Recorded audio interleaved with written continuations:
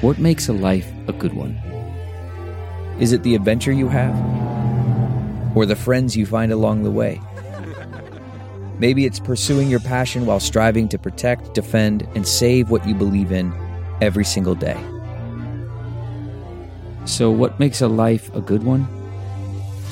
In the Coast Guard, we think it's all of the above and more. But you'll have to find out for yourself. Visit gocoastguard.com to learn more. The comfort of your favorite seat is now your comfy car-selling command center, thanks to Carvana. It doesn't get any better than this. Your favorite seat's the best spot in the house. Make it even better by entering your license plate or VIN and getting a real offer in minutes. There really is no place like home. And speaking of home, Carvana will pick up your car from yours after you finalize your offer. Visit Carvana.com or download the app and sell your car from your comfy place. The following podcast is a Dear Media production. Hi, it's Dr. Will Cole. This podcast is the manifesto for a new breed of health seekers. This is the art of being well.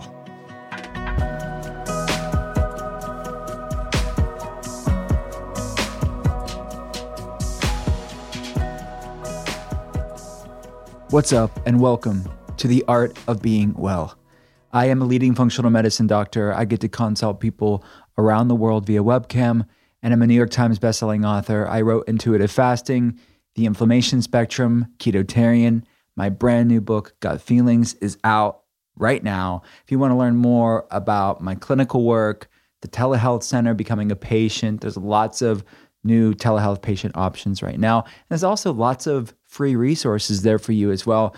You can check it all out at drwillcole.com. That's drwillcole.com. And as I just said, my brand new book, Gut Feelings, is out right now. I'm so excited about it. People are loving the book.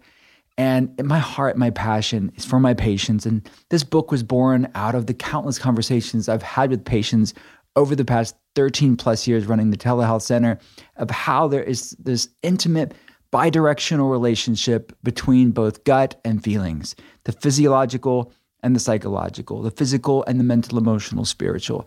So I'm talking about this crosstalk between the two and how underlying gut problems like SIBO and histamine intolerance, food sensitivities, mold toxicity, chronic Lyme disease, the physiological factors, the gut physiological factors on one end impact our mood, impact things like anxiety and depression and brain fog and fatigue. And then conversely, how mental, emotional, spiritual stuff, the feelings of gut feelings, things like chronic stress and unresolved trauma and shame, something I talk about in the book, it's called shameflammation, how these mental, emotional, spiritual things impact our physical body, raising inflammation, dysregulating our nervous system, spiking stress hormones, and so much more. And I teach how to reconnect your gut feelings to really strengthen something called the vagus nerve, the largest, longest cranial nerve in the body that's responsible for our parasympathetic nervous system, the resting, the digesting aspect of the autonomic nervous system. Anyways, there's a protocol that I adapted from protocols that we use for patients to teach people things like somatic practices and breath work and meditation and food protocols to ground the gut-brain axis and calm inflammation and stress hormones. Anyways, we're giving away tons of free stuff even now when you order Gut Feelings. So head on over to drwillcole.com.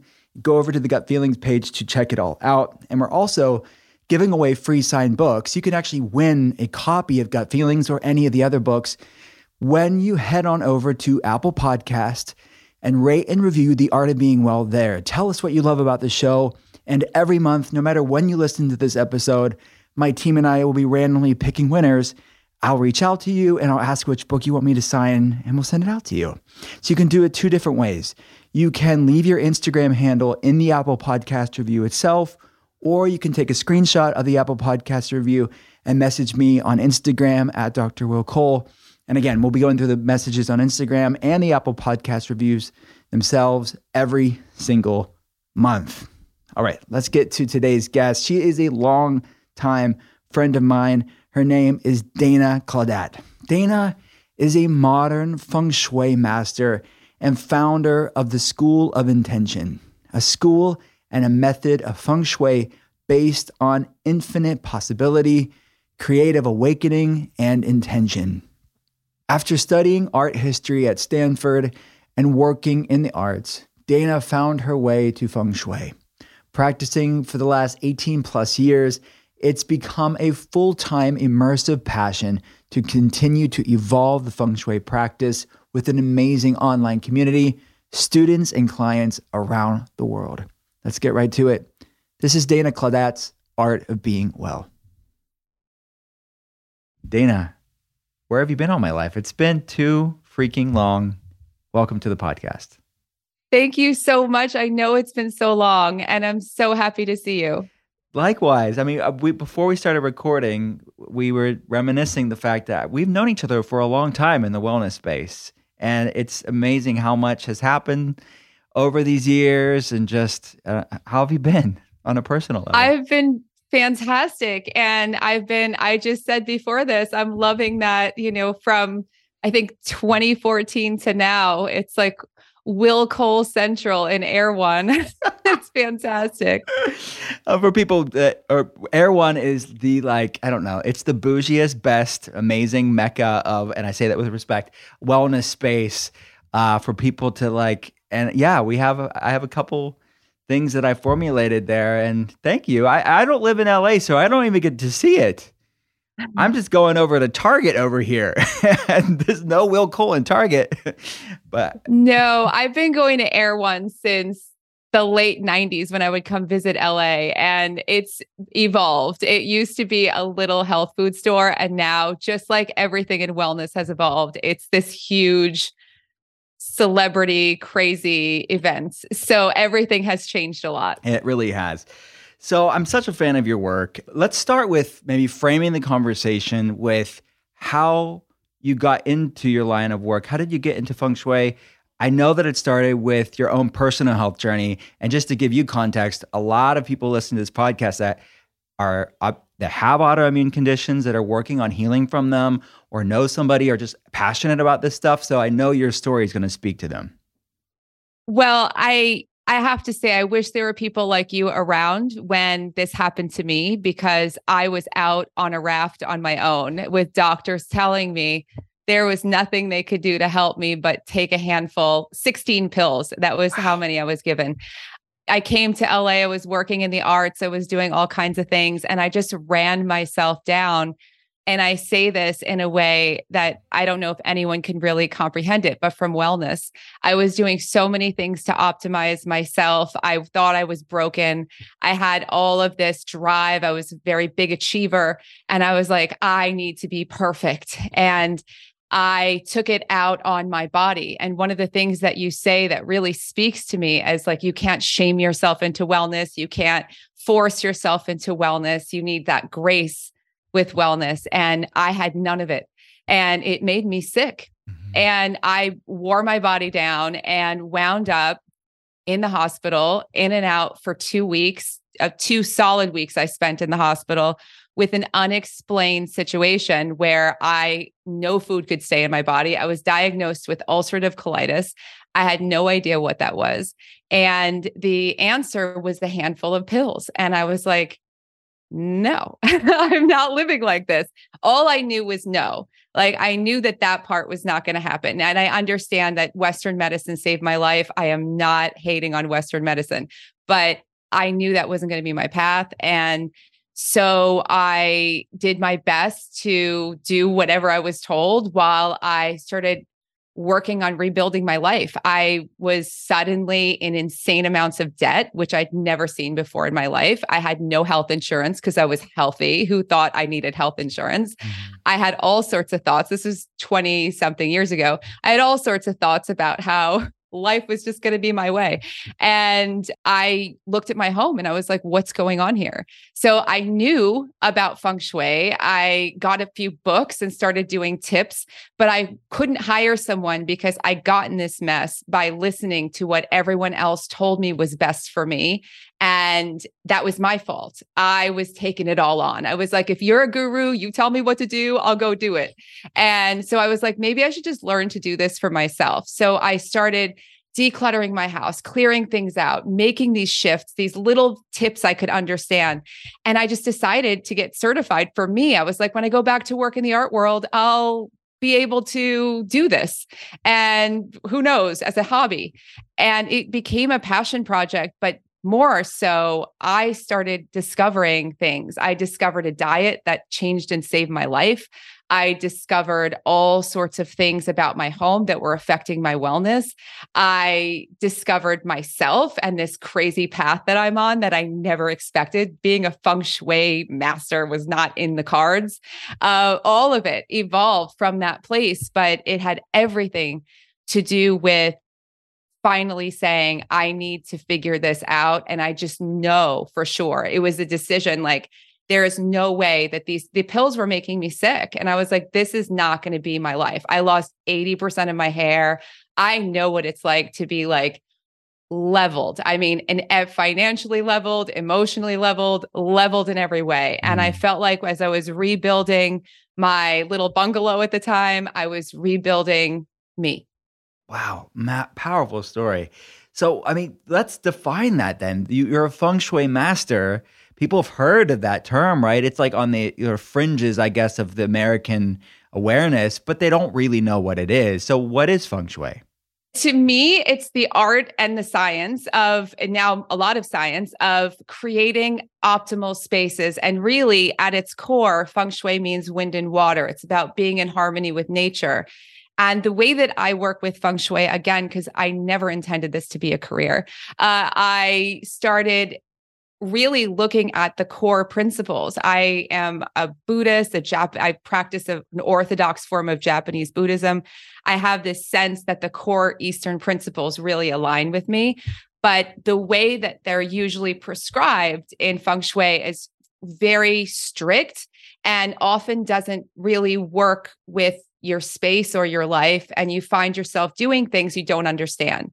And I'm a big believer that your home, like I look at your environment, it's so in alignment with your aesthetic. Your home, your spaces have to be a reflection of you. And your home is actually an extension of you and your energy system. So as you start working with your environment, you actually can learn a lot about yourself. You can transform a lot about yourself, and also all the energies of your life, which include wealth and happiness and health and all sorts of things, creativity, all of it. I love that. So I'm a big history nerd, and I'm assuming there's you mentioned that the art and science of this and Orthodox Japanese Buddhism. What is some of the history of Feng Shui? How long has it been used? Thousands of, I mean, it goes way, way back. It's a very ancient practice, and it's evolved in many ways. There's many schools of Feng Shui. So people hear about compasses, they hear about all sorts of astrology and numbers and birthdays. And there are lots of different ways that Feng Shui has evolved, similar to Buddhism. I don't know if you know anything about it, but Buddhism started as one practice, and then as the Buddha had all these discoveries throughout his life, wrote sutras, which travel to different parts of the world. So there's, Indian Buddhism practices, there's all sorts of Zen practices, there's Tibetan practices all over, and they're all based on these discoveries throughout his life, throughout this one Buddha's life. And I feel like Feng Shui is very similar in that there were people who took the principles of Feng Shui and worked with it in one way and became the form school, it became the compass school, it became all these different types of Feng Shui. And when it came to the Western world, of course, there were other adjustments that were made. And I go back to the core principles, which have a lot to do with being in contact with nature, being your true self, and really living in balance and harmony, which is all the things of wellness. Yeah. And I think of, as you're talking about this, and what Buddhism and the philosophy around it, and Hinduism, I think for some Eastern thought and its impact on our culture today. I think of traditional Chinese medicine and what that's done, and the meridians and the science around acupuncture and Oriental medicine right now. And so, is Feng Shui the sort of another outer extension of applying these principles in somebody's life? Yeah. My acupuncturist taught me as I was getting well, acupuncture was one of my modalities. And my acupuncturist is a wild genius. And he taught me a lot about following the energy in my body, but also following the energy in my home and really understanding that the pathways in your space, the way energy moves through your space is like the meridians and how all the energy moves through your body. It's all very, very similar. I've been using propolis regularly for years to help support my immune system and keep my body healthy when I start to feel run down or just from a maintenance standpoint. The one that I love is the Beekeeper's Naturals Propolis Immune Support Throat Spray. You have to check this out. I use it as a daily ritual to support my immune system, or I spray it to soothe a scratchy, uncomfortable throat when I'm talking to telehealth patients all day long, or I'm traveling a lot, or talking on the podcast. This is a game changer to support your immune system and your throat. Bee propolis acts as the bee's medicine. It contains antioxidants, vitamin C, zinc, iron, B vitamins, and more to support the human immune system. Propolis is the defender of the hive, and bees use it to protect their hive from any bacteria that might harm them. Medicinal use of propolis dates way back to before 300 BCE in the times of Aristotle. Aristotle is thought to have actually coined the word propolis, which means defender of the city. This Beekeeper's Natural product and all of their products are certified keto, certified paleo, gluten-free, and natural.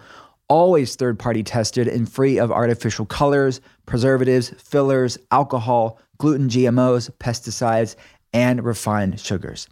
Bees are crucial to our planet's health. About 1/3 of our food supply would be lost if the bees disappear. That's why Beekeeper's Naturals is committed to sustainable beekeeping and pesticide-free products. Today, Beekeeper's Naturals is offering you an exclusive offer. Go to beekeepersnaturals.com/willcole or enter code willcole to get 20% off your first order. That's beekeepersnaturals.com/willcole or enter code willcole. Beekeeper's Naturals products are also available at Target, Whole Foods, CVS, and Walgreens. Start feeling better every day today. Let's make the connection now. I mean, how is our space on, let's talk about you mentioned the art and the science. What's the art of that? How does that, the way our space looks, if it's our home or our car, messy car, or our workspace, how does the art impact our health? But then what's the science show us today as well? So the art of it is that, of course, if your space doesn't look or feel like you, it's influencing you all day long. It's like the elephant in the room that no one's talking about is your environment is we do mindset work. We do all of these meditations, all of these things. But when you're doing them and then afterward, you feel the effects, your space 24 hours a day, whether you're actively participating in it or not, is affecting you. You are being influenced by everything in your environment. And so the art of it is realizing if you craft a home that's full of inspiration, that's full of your intention of what it is that you want, that's full of the ways you need to feel, want to feel, how you want to be supported, even the chemicals. I mean, I'm really big now on home detoxing and hearing you talk about mold, all of these things. There's so much about an environment that's impacting you, whether you are consciously aware of it or not. So all of this can be an art of creating the best home for you. And I'm a really big believer that your home is a creative catalyst, and your office and your car, whether it's messy or not, and all of those things. How you feel when your house is clean is so different than how you feel when your house is a whirlwind. It's just, you all know, everyone knows. But there are ways that are actually really connected to you that you can create a space that really is like your life coach. Your space can be like a huge catalyst.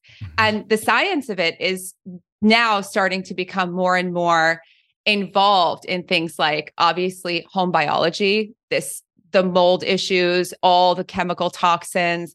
I was just told yesterday that my allergies are being caused by flame retardants that are in the air in LA. And I think from all the fires and everything else, I have like new filters coming for all my air purifiers. This is stuff that is impacting us in so many ways. Clutter, just the idea of flow and clutter.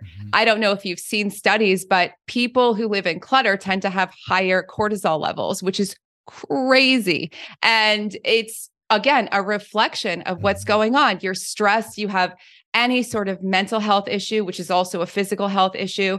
It lands in your environment. You don't have the energy to do things. It's the first thing to go. Your environment is the first thing that you can just go, let it pile up. We'll deal with it later.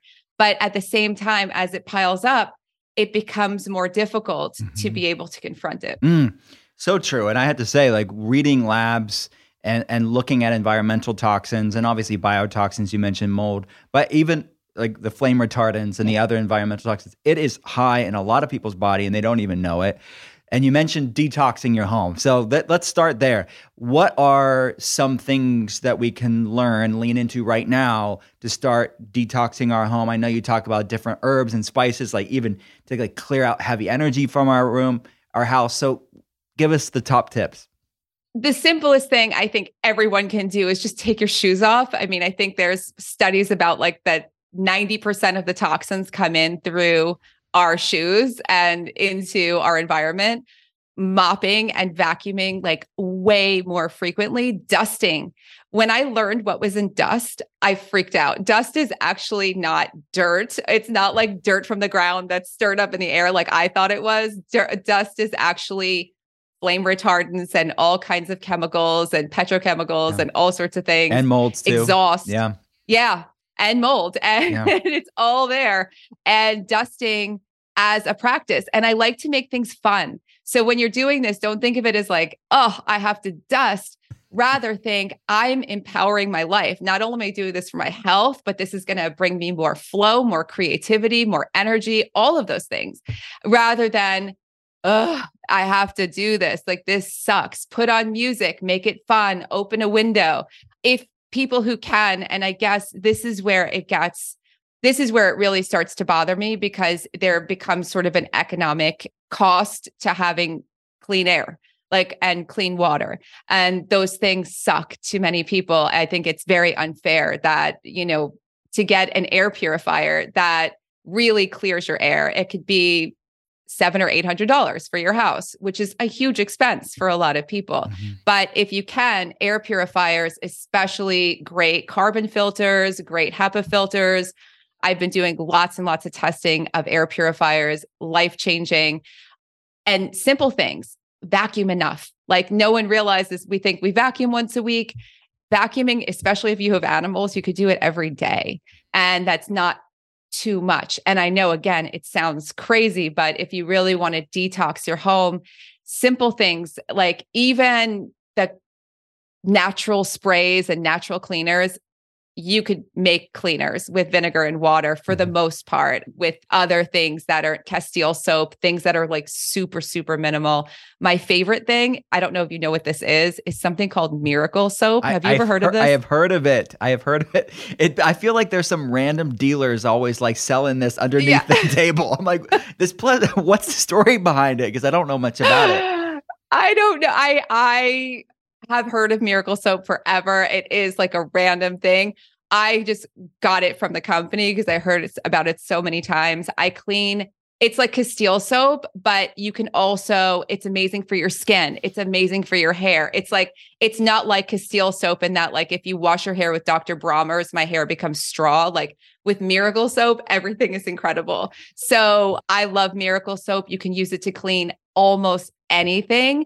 And it's bizarre that something can get the grease out of your oven and also be something that you want to take a bath in. And it's got no chemicals in it. As far as I know, it's like super clean. And I love the energy of it. Someone I know who had was diagnosed with Lyme, but that's kind of a weird diagnosis these days. It's kind of like, well, maybe, I don't know. She was just very, very sick. And she was in Australia and she was given miracle soap to take baths in. And she felt remarkably better. I don't know what it is. Well, and this episode is not sponsored by Miracle Soap, but hey, No. Dana's available Miracle Soap. I'm not a dealer either. I have nothing to do with it. And I deliberately stay away from endorsing any sort of products because I really feel like we should be able to have things be easy and accessible. People do this work all around the world. I want it to be easy for people. I love it. But think about all the ways that you can make simple switches. The biggest one is candles. I used to think if I bought expensive candles, they would be clean candles. Even clean, expensive candles are still not clean candles. These are the things that, again, not out of fear. I don't like anyone getting rid of their stuff based on fear. But when things burn out, when you're done with your candles, shop for a different one. Like really shop and look and see what you're getting. Because it's so sneaky how everything makes its way into our lives. Are there any candles that you like or any ways that you can like freshen up, scent up the air in your home? Beeswax candles are my absolute favorite. If you can find great, there are a lot of people who are now making them with their own bees and having this whole experience. Beeswax smells really good. It also is meant to ionize the air. Don't quote me on that. I don't want to be like scientifically inappropriate, but I love the energetics of beeswax. And when it burns, it's incredible. I also love aromatherapy, but if you have inappropriate, but I love the energetics of beeswax. And when it burns, it's incredible. I also love aromatherapy, but if you have pets, kids, it's a very tricky thing. I don't know how you feel about aromatherapy, but I think for some people it's overwhelming. For some people, it's incredible. Yeah, I think a little goes a long way, right? I think it works for a lot of people. We have diffusers, like essential oil diffusers around the telehealth clinic here. And I feel like it does like the research of forest bathing, Shinrin-yoku in Japan of we diffuse pine and different evergreen essential oils. It changes my mood. And there's a lot of science behind it too with these essential oil compounds in nature. And I'm trying to mimic that as much as possible. If I'm going to be inside for 10 hours a day with seeing patients online, I'm going to bring nature inside. That's amazing. Well, that's very pine is also, in energetic terms, very wealthy and very creative. So I love it. That's great. So are there any brands of candles or essential oils that you like, that you go to? I've actually I get things from strange places. The essential oils I've been using are from Australia, Secret Scent. It's one of my students has this she gets everything like harvested in wild ways. I don't have any brands that I necessarily endorse of anything. If you can find it as clean as possible. I like small businesses. I'm a very shop local person. So just as clean as you can, it's amazing. And know that not everything's going to be perfectly clean or perfectly Don't stress exceptional. about it. Yeah. Don't stress about it. Yeah. So Miracle Soap doesn't make candles yet. They should. Not yet. I don't know if they'll ever make anything new. I think they're just doing Miracle what they're Soap. doing. Holy water. I don't know what it is. The holy water Miracle Soap. When you look at your hair, are you 100% happy? Many of my telehealth patients freaking love something called Vegamore, so I had to check it out for myself. Vegamore not only allows you to finally see results, but you can finally get the hair you have always wanted. Vegamore has transformed so many of my telehealth patients' hair. Their holistic approach to hair health uses smart botanicals that promote visibly thicker, fuller, longer-looking hair. Vegamore has something for everyone looking to improve their hair health. The Grow Revitalizing Shampoo and Conditioner Kit works together to create visibly thicker hair and improve hair from the roots. All you have to do is just massage the shampoo into your scalp for 60 seconds and then follow up with conditioner. It's as simple as that. And recently I started using Vegamore myself and I love it so much. It's my go-to shampoo and conditioner and is a game changer for my overall hair health as well. With Vegamour, there's no risk when trying because they have a 90-day money-back guarantee. But with 91% of customers saying they saw visibly thicker hair with Vegamour in just 3 months, you won't want to run out. Get the hair you've always wanted with Vegamour. Go to vegamour.com/willcole and use code willcole to save 20% on your first order. That's vegamour.com/willcole. Code willcole to save 20% at vegamour.com/willcole. So I see people, and I do it at the clinic actually, I don't know the science behind it. I've seen some small anecdotal trials with things like smudging and sage and Palo Santo. I mean, to me, it really changes the environment that I'm in, very much so, and it's part of my sort of home care ritual.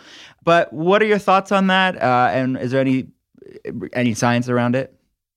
So with all things, I think our intention moves energy. A lot of sacred herbs in different cultures are very meaningful to people's sort of personal medicine. Like people really associate, a lot of people have a very strong association with white sage as a spiritual ritual. Some people, it's frankincense. Some people go to church and it's copal or myrrh or whatever it is that's burning. So I think people have a cultural attachment to certain things, right, that, and it is very much a part of their belief system. For me, if you like to burn things or you like to burn incense, again, always open windows and be as intentional as possible. The people who do energy clearing professionally, don't like professional energy clearing, like ghosts and things like this that you hear about. It's all intention. It's all very much driven by intention. Your intention alone can clear your space. All of these things are tools to assist. So if you're burning incense, if you're deciding to burn herbs, whatever you choose, open windows, open everything up so you're not, the smoke is insane. So if you are burning things, open it all up and really see the energy leaving. Like use your intention, set an intention before you do it. That to me is the key part of opening up to all of this energy and connect to what you're using because you feel connected to having that nature inside. Like you feel that. And for everyone, it's not just like a wand of herbs that's going to cleanse away all the bad vibes and all the things. It's you connecting to that nature and using that to cleanse your space. Yeah. Oh, that's really well said. And that's how my intuition, that's how I feel about the whole thing. It's really just sort of a meditation in a way and using nature intentionally. So are there any other practices, people walk into a new space or, in their own space and they feel sort of a heavy energy? Any other good practices there? Oh my gosh, there's so much that you can do, like really simple things that you can do. Here's one thing I think everyone can do. Grab some lemons.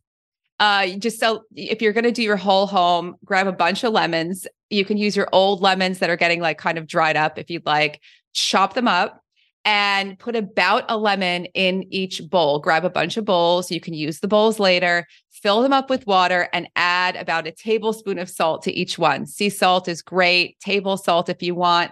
Put them around the house, set an intention to cleanse the space.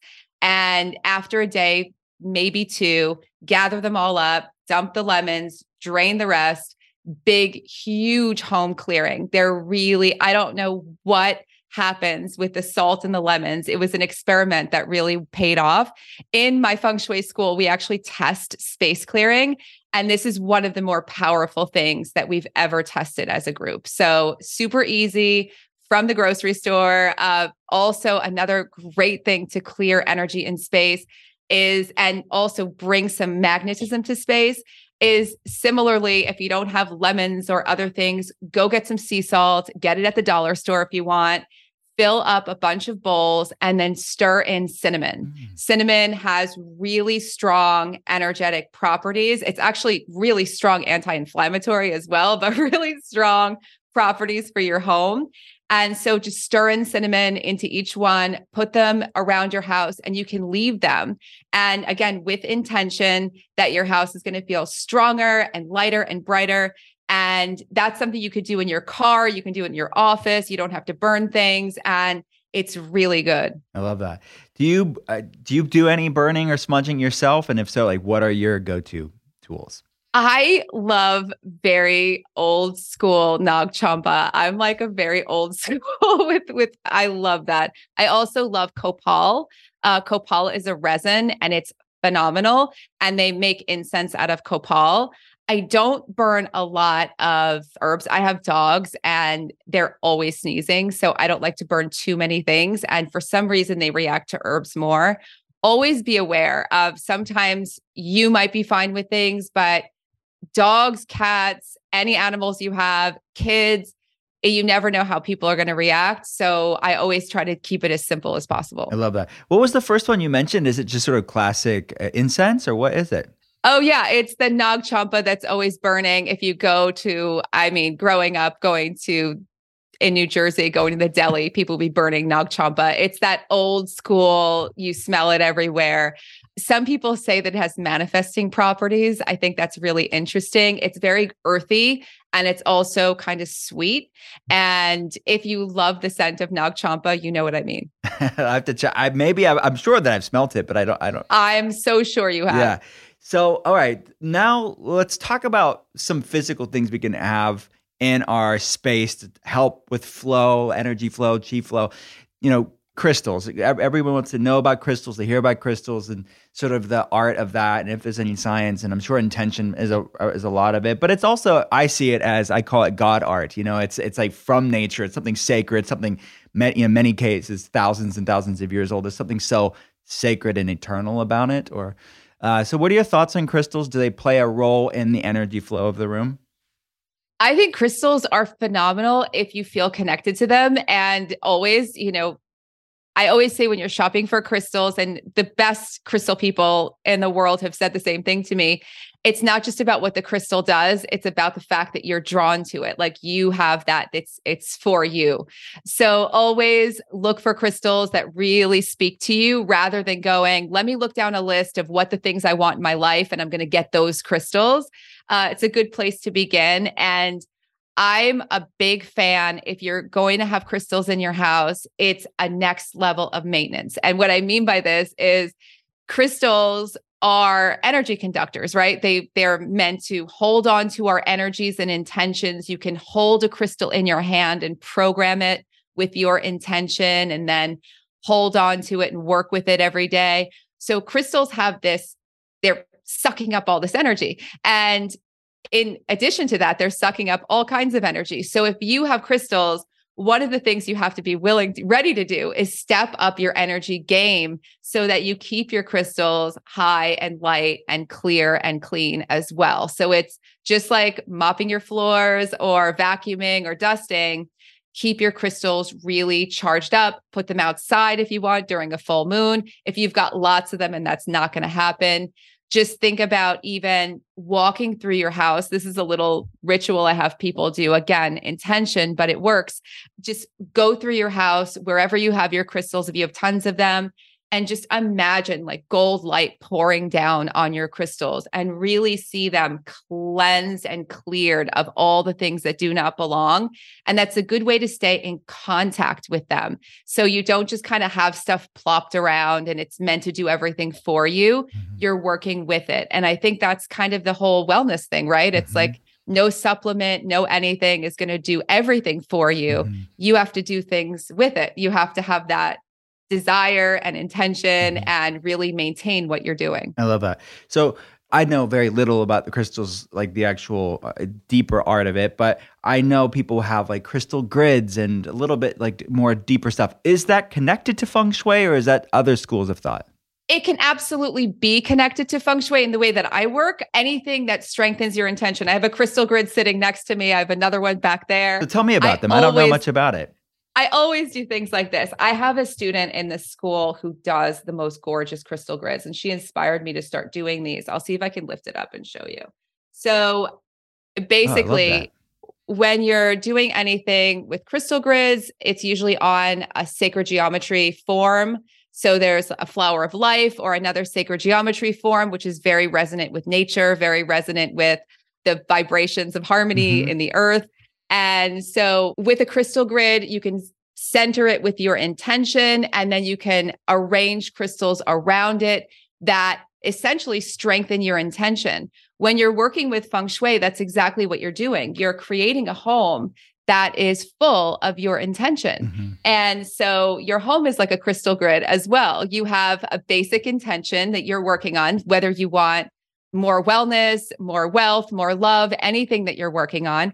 And then you're arranging everything around your space to really work with that intention. So crystal grids are a fabulous way to really concentrate that. And there are really easy ways to get started working with crystal grids. You can find them on Etsy. You can find them in different places. Yeah, it's really fun. I love that. And people that are maybe newer to this, like looking at the history, and we keep talking about the art and science, and that's what this podcast is all about. It's what wellness really is and what I do in functional medicine. There's an art and a science to this. And this conversation that we're having today is just so rich with both the art and the science that if you look at the history of any culture around the globe, if you look at Native Americans and Eastern culture, crystals are used in traditional medicine. Even some acupuncturists use crystals for different protocols. Even if you look at the Old Testament and how crystals were used in the 12 tribes of Israel, the Old Testament's filled with different crystals and specific precious stones that were used actually for spiritual purposes. It wasn't just because it looked pretty. That there's an intentional aspect to this. I don't know if you want to speak on that at all, and because I think that's important, because our Western modern mind somehow many people can poo-poo it as woo-woo, poo-poo and woo-woo, but the reality is it's so rich with our heritage and ancestry. All ancient cultures had a much stronger connection to the earth. And I think that's really key. And that's what all of these practices are. It's realizing the earth as medicine, food as medicine, herbs as medicine, stones and minerals as medicine, as understanding that's what you had to work with. You didn't have Walgreens or CVS. You didn't have these things. Like, you worked with the earth. And there was also so much more of a grounding in all of these civilizations because you were working with the earth.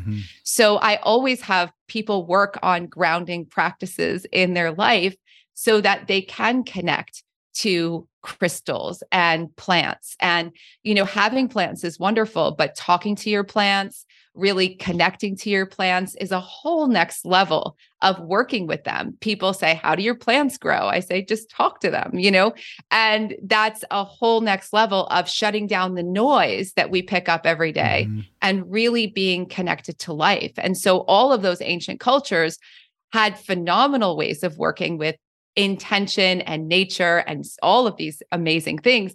It wasn't woo-woo at all, because they could actually make that real link.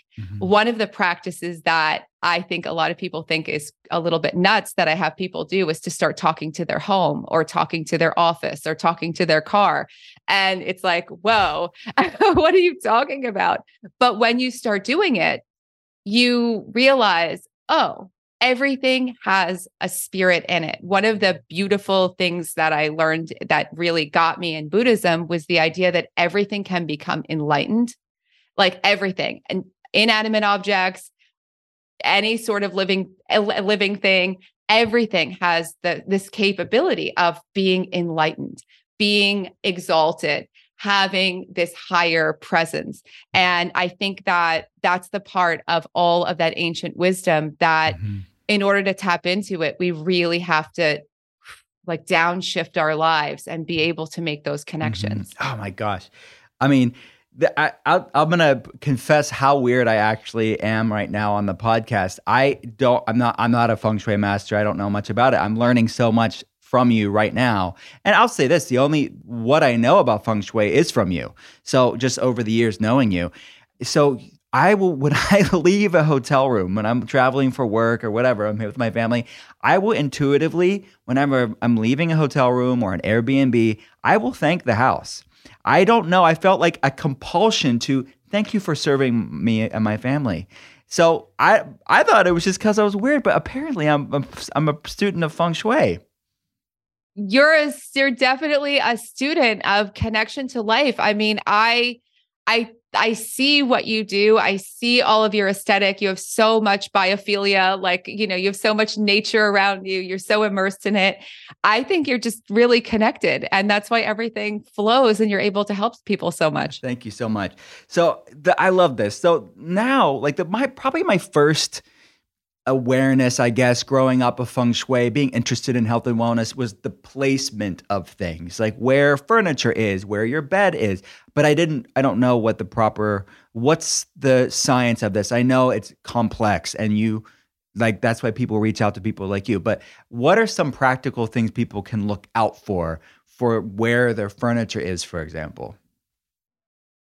On a very basic level, do you feel welcome in a room? That sounds so simple, but it's unbelievable how many times furniture is placed in ways where you can't really navigate through a room. Are you sleeping in a spot where you feel strong? And a lot of times people say, is my bed in the right place? I'm like, there's a lot of right places for your bed. How are you sleeping? First of all, how are you sleeping? But also, how do you feel? There's also we have biological responses to things that are hardwired in us. So if you're sitting with your back to a door all day long and people can come in and out, you're on edge because you can be startled at any moment. So think about that in terms of where I sit, where I position myself, rather than Feng Shui says this, or I'm supposed to, or I need to. But realize, like, this is uncomfortable for me. A lot of times people will follow what they've read or heard somewhere and they don't like where their bed is and it's not working for them. So I always think it's really personal, but that feeling, again, we're not used to always feeling. We're used to thinking and reasoning and asking other people, is this okay? And really part of this practice is learning to trust. The way that I work with Feng Shui is learning to trust yourself and really connect to how you feel. It's a lot of times people say, oh, eat intuitively. I think that's something you probably hear all the time. And it's hard to eat intuitively if you're not at all connected to yourself. And it used to always trip me up. I'd be like, how do I know what I want to eat? Yeah. I don't know. Yeah. Hey, it's so funny that you mentioned that. My most recent book before this newest book is Before Gut Feelings was intuitive fasting. That was the conversation I was having, is when you're metabolically inflexible on a physiological level, you're going to crave things that are actually not, the best for you. So that's what you're saying on an energetic level, is to go to get intuitive, kind of ground yourself. So what if someone says, well, they know intuitively something's off with the flow of their space, and are there any maybe guides or resources they could look at to maybe determine where they would rearrange their furniture, for example, or other action steps? Yeah. First thing, clear the energy of your house, because that'll give you a crystal clear, fresh start. It's kind of like fasting. It's like a cleanse. Yeah. Clear everything out first. I think all of these practices work so well together because we all need a fresh start to begin and a baseline, and you already know something's off. And so now once you have things clear, start looking at what grabs you. What's the first thing? And always go for the easiest things first, because as you well know in what you do, if everyone has to change their life 100,000% overnight, it's not going to work. It's really hard sometimes to rearrange your whole space, get all new furniture, do all these things. Start with what's simple. So the first thing that grabs you might be, I need a new rug.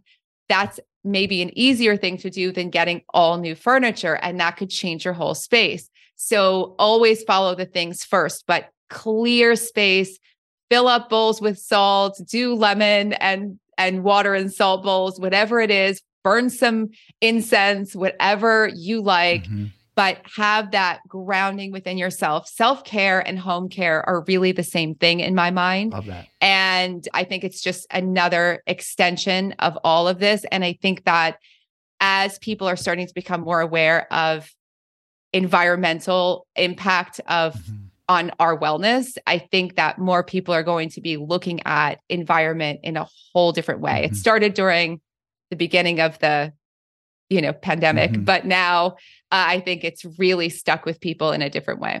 I agree. And what comes to mind as you're talking about that is just that a few years ago, that Marie Kondo sort of zeitgeist, I think that was happening. She was really bringing feng shui principles to America with that book, right? Yeah, it was. And it's a great thing. And I think, I don't know that everyone can follow her method with clearing. I think for some people, it was just like, yes, let's get rid of everything. Her whole thing is like, get rid of it all. If it doesn't spark joy, you get rid of it. And I think for some people, they're ready. And that's the perfect thing to do. For some people, it's too overwhelming to get rid of everything at once. But I think that fundamentally, a lot of the things that she's talking about, how do things make you feel? What, makes you feel joy? That's not a question that a lot of people had been asking about their space. In fact, it's not a question a lot of people ask about life in general. Right. No, I remember her, now that we were talking about this, I remember her talking about when you give away the clothes, if it didn't spark joy, to thank your clothes, right? To that same sort of energy release of honoring, but letting go. Just like you thank your Airbnbs, you got to really just honor. And I always tell people, when you're in a space that's not your dream space, the best way to create your dream space is to start living now like you have your dream space. Yes. And all of that has to do with gratitude and appreciation. And that's one of the things that really struck me. I was looking through your TikTok the other day because something popped up, and I was like, this is it. This idea that you cannot hate yourself and change yourself at the same time. You can't hate your home and change it at the same time. You really can't be at a war with your own self and make positive changes. And sometimes the hardest thing for all of us to do is to just go, I'm great the way that I am. Like, I really am. I'm okay. I love that. I mean, I think of, it's a spiritual principle, right? It's Eckhart Tolle says outflow determines inflow. I think that that's what you're saying here, right? It's like, what's your actual present moment? Like, what are you drawing to yourself? And it's made a big difference in my life, right? To really be in like a radical acceptance sometimes, but Eckhart Tolle says, be either in acceptance, enjoyment, or enthusiasm. If you're not in one of those modes, you're creating chaos for yourself and those around you. It just becomes harder. It becomes one more obstacle, one more clutter, one more thing to battle yourself on. And we have such a strong attachment to things. I don't think people necessarily always realize until you go to throw something away how you could be like, oh my God, what if I never find this again? Or whatever it is. There's so much of it. And I don't think we all have to throw away everything that we have. I think that we all have personal archives. You don't have to throw away every journal. You don't have to throw away every outfit that you're never going to wear again. It might really be something of your archives. But I am a big believer that it's so, so important for all of us to feel good. And I don't know that message at first, people were like, what do you mean? You just do whatever in your home? No, there are definitely principles to follow. There are principles of nutrition. There are principles to follow. But if you can accept that you can feel good first, or at least accept, like you said, be in acceptance right now, it's really hard to make changes. Everything feels like a brick wall. Yeah, absolutely. And like we keep saying throughout this conversation, if we're saying as above, so below, or like outer clutter creates inner clutter, but inner clutter also creates outer clutter, because cluttered minds and energies people will just accumulate junk in their life. So both sides, I think, need to be addressed to clear it all out.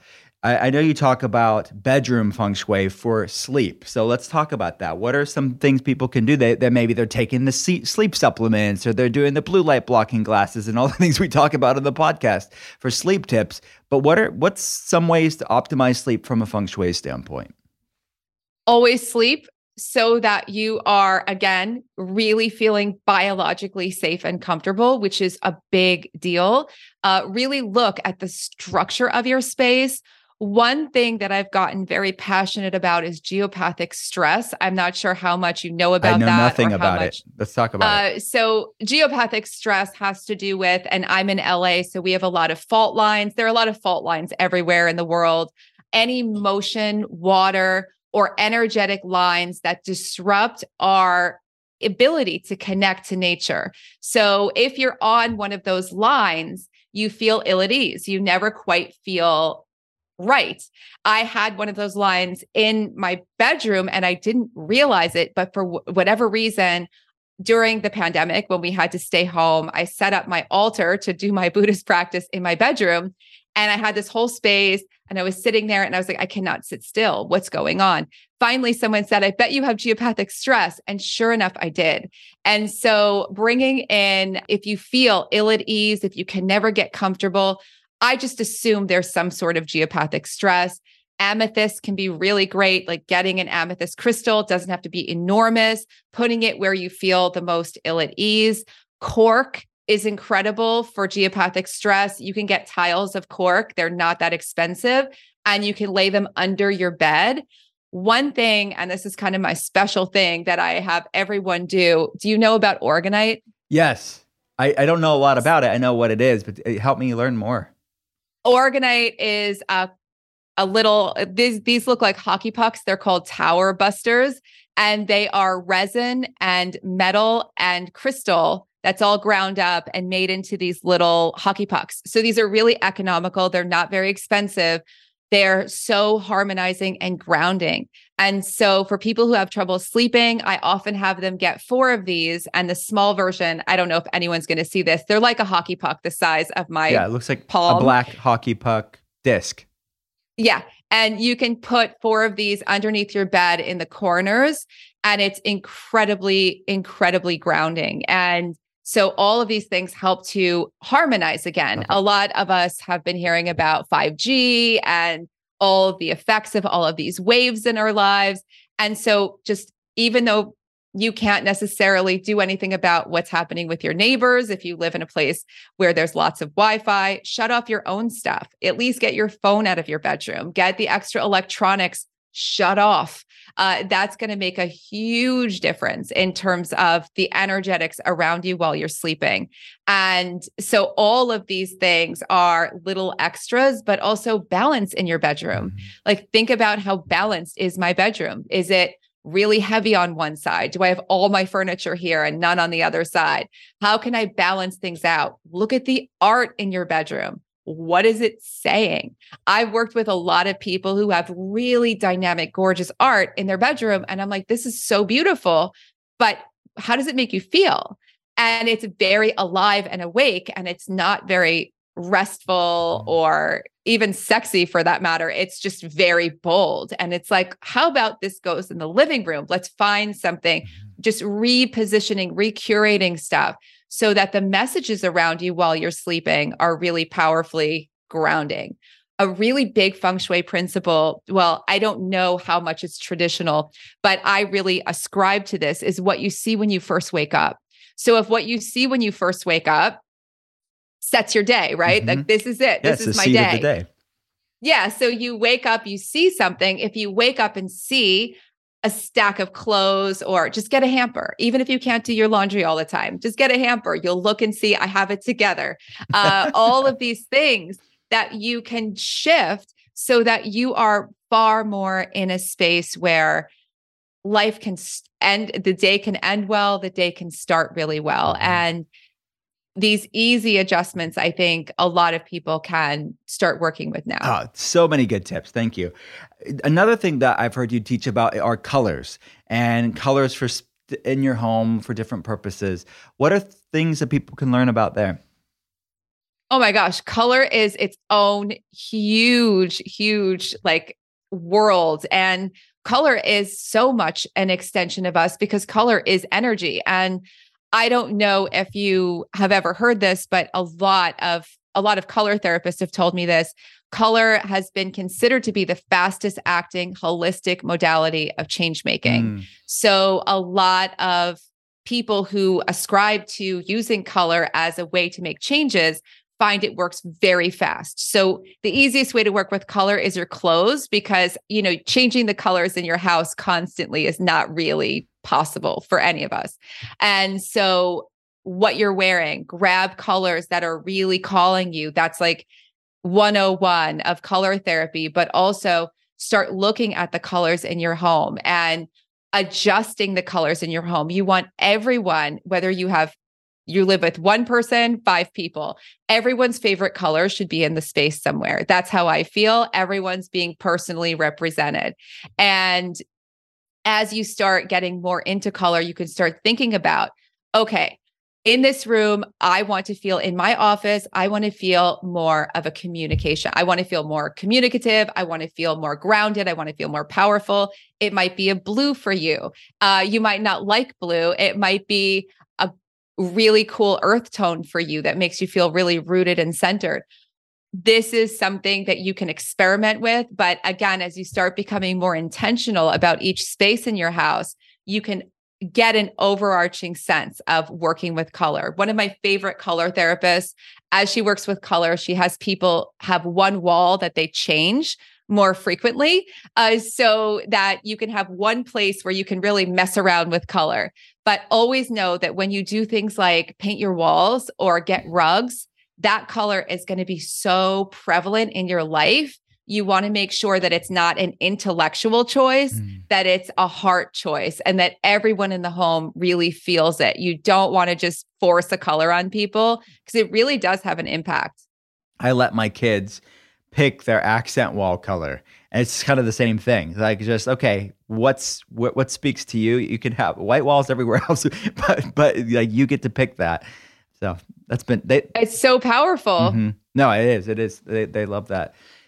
So I'm curious on a personal level, what your deepening of this art and science of energy, really, and your relationship with life itself, what made you get to the point in your journey where you decided, okay, Orthodox Japanese Buddhism made the most sense to you? I'm so curious to learn more about it and what differentiates it from other schools of Buddhism.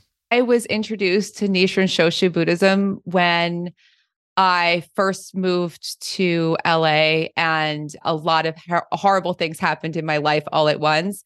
And this is before I had any sort of health crisis. And I was actually told by someone that if I sat down and chanted, that I would get anything that I wanted. And so I came into it from a purely selfish, stupid child reason, where if I chanted, I would get whatever I wanted.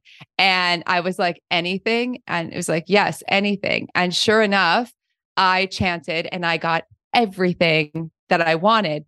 And what I didn't know is that I didn't know how to handle it. And I got a lesson. I got major lessons. So I got all of this fortune, and then I got a lot of lessons, and I actually stopped chanting for a few years and just thought I figured it all out, because I was all about like me, more me. I mean, just how do I fix me? What do I do for me? And it wasn't until I completely fell apart, as I told you that whole story at the beginning, that's when I came back to it and really understood the practice. And it really is like all of Buddhism, Eastern thought, and even other religious practices. I don't really incorporate my religious practice in my work, but it's so much a part of my thinking. It's cause and effect. Yeah. It's, being what, as you said, outflow is inflow, doing the best you can, being the best person that you could possibly be. And also realizing that all of the practices we do for ourselves, there's practice for yourself and practice for others. And that to me is the key to all, whatever you ascribe to in life, is that it's not about you. I mean, having everything be about me was what got me into a lot of trouble. So it was really about how I could be of service. What could I do? How could I help? And that to me is kind of the fulcrum of it all. But it's a discipline and it's a practice. And I think what I got from doing this for so many years, for so long, is that everything you want to change in any way, shape, or form, and I've seen this in so many other disciplines, is a practice. You don't brush your teeth once. In Buddhism, it's said to accept it is easy, to continue is difficult, but the true practice lies in continuing faith. And like, you really have to show up. You have to show up when you're tired, when you don't feel like it. You have to show up and do it. And that discipline of doing that twice a day, every day, has so much to do with how I look at the practices and what it takes, and understanding that starting with easy things that you can incorporate into your life really does make a difference, because it's all just growth. We are so busy. We're bombarded with things to do, but little things you can do in your home can really make a big difference. Little things you do in your health can make a really big difference. All of it. It's all a practice. Yeah. Well, thank you for sharing that. I'd love to pick your brain more about that Japanese. I find it fascinating, and people's spiritual walks. It's so interesting. But thank you for sharing a little bit about it. As you know, the podcast is called The Art of Being Well. This is your art of being well. The entire episode has been your art of being well. But I want to go just hit with a few different things within wellness. First question is, what's the worst tasting healthy food that you still eat because it's so good for you, not because it tastes good? It's a new one. It's the medical medium smoothie that he came out with in his new book, Brain Savers. If you've seen the book, it's a smoothie that has radishes, bananas. I mean, just get ready. Mustard powder. Come on, Anthony. Apples. It's endless. And a whole cup of parsley. That is the worst thing I have ever had. It made me feel great. I'm 2 weeks in. I think that's as far as I'm going to go for right now. I will come back to it, but that is the worst tasting thing I've ever had in wellness. It sounds maybe some good detoxing, methylation support, right? Whatever it did, I'm just like, I tried. What's your dream vacation if you had to pick? Idyllic, what's your dream? Dream vacation would probably be to go out to maybe the Maldives, or definitely to Australia, to the islands off of Australia, where it's really pristine and there's just so much good everything there. There's I'm very aligned with the Australians, so I just feel like that energy so much. Love it. What is your favorite restaurant in the world? And when you're there, what do you order? Oh my God, my favorite, probably Little Dom's in Los Feliz, very neighborhood, local. I don't know if you've ever been there. I've never been there, but I've been to Los Feliz. But it's so good. And I am not a vegan. And when I go there, I always got the steak and salad, and it's incredible. I love that. Have you tried Goop Kitchen out? You have to check them out. No, I didn't even. Where is it? It's remote. It's you order it. It's all on Uber Eats. Or check them out. They have like a gluten-free pizza situation, like a concept, and then they have like a rotisserie. They have a salad concept at this point. Oh, that's awesome! Delicious. When I went out there, really good. Amazing. Yeah. Okay. Next question. What's the weirdest wellness thing that you've done that you're willing to admit on a podcast right now? Oh my God. I went to a healer who, I don't want to say this and get anyone in trouble. I'm not trying to out this person as being nuts, but like beat me up pretty much. Like he was like pounding on my chest. What? I was pretty sure my ribs were broken. Oh my I gosh. lost consciousness for a minute. Oh, well, a lot of people, have gone to see the same person. So gosh. I want to hear who it is off I the can air. guarantee you a lot of people have been there. I actually did, after I called and made sure that I didn't break my ribs, I actually did feel better maybe a week later. But that was it. That was the end of the road for me. Gosh. I was because they took your distraction off of your problems and on. Oh my Lord, that is crazy. I was told my heart was closed, so it had to be beaten open. Oh my gosh, Dana. That is pretty weird. Pretty out there. I guarantee you at least a handful of people who have been to the same person. Gosh. We'll have to talk offline. I'll have to hear about this. We talked a lot about different spiritual mindfulness practices, but I want to ask this question specific to like maybe any chant. Is there any chant that you think a beginner, we don't want anybody to draw too much stuff to them, but a beginning chant that you find to be a really great tool for people? What I practice is the only chant that I do in my practice. So it's just Nam Myoho Renge Kyo. But I feel like if people find, and sound therapy is so awesome, something that we didn't talk about. If you find sound or frequencies that really are aligned with you, there's a great channel on YouTube called Meditative Mind. I don't know if you've ever heard of it, but you can go there after you listen to this and you can turn it on, and they have energy, like all sorts of solfeggio frequencies, whatever it's called, all tuned to different hertz. Yeah.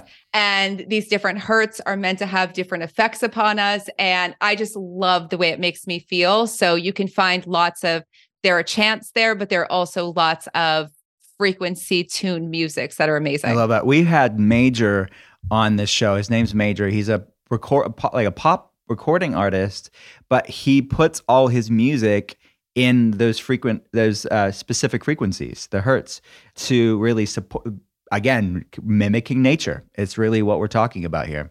Yeah, it's so powerful. Yeah, it is. What's a book that you've read in the past year? It could be fiction, nonfiction, that's really got you thinking in a fresh new way. This book, I just happen to have it. This book, I have it next to me because I was like, I need to pull it out again. So you lucked out.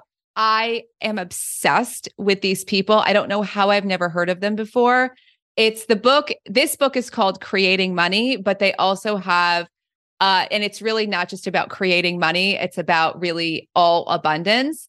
And this book and all of their writing that I've seen so far, it's Sanaya Roman and Dwayne Packer.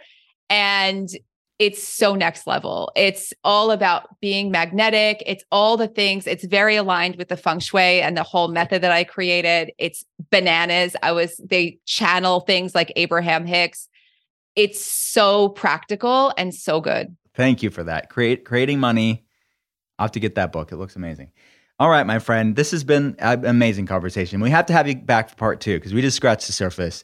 But where can people go to learn more about your work? How do you work with people? Tell us about all the things. You can definitely go to my website where all the things are, fengshuidana.com, fengshuidana.com. And I have tons of blog posts and videos and YouTube and classes on all sorts of things. There's a professional certification. There's all of it. Thank you so much, my friend. Come back anytime. Thank you so much.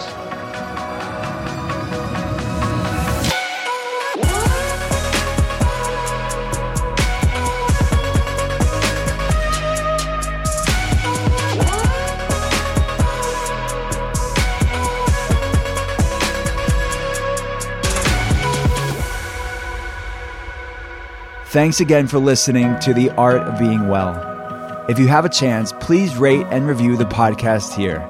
And if you like what you're hearing, hit follow and pass it along to a friend. To see more, head to drwillcole.com/podcast. I'll be back every Monday and Thursday, and I hope you will too. Talk soon.